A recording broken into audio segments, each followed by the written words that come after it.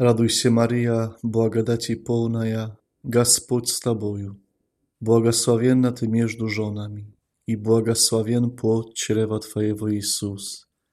Святая Мария, Матерь Божия, моли за нас грешных, ныне и в час смерти нашей. Аминь.